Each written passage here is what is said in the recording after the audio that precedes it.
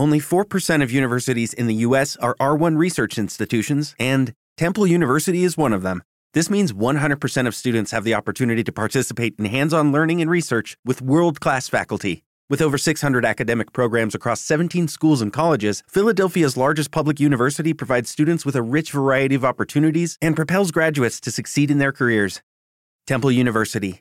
Schedule a campus tour today at admissions.temple.edu/visit.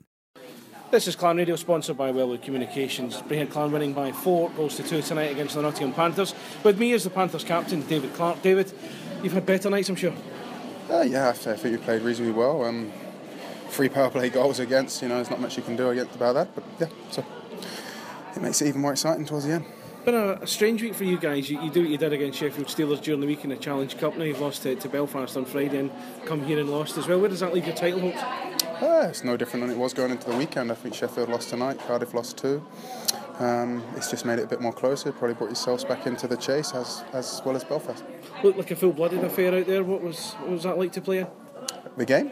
Yep. It was a good game, I say. I just think we just getting penalties. I think a game like that, you play short-handed for 20 minutes of a game, you're gonna give up goals, and that's the way it was tonight. I've seen a few complaints from Panthers fans tonight on social media regarding the referee.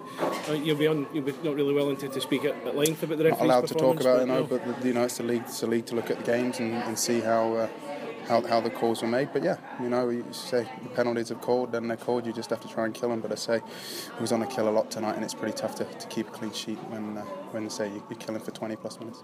And of course, moving on, the league title's still very much up for grabs, as you said. Cardiff and Sheffield have lost tonight as well.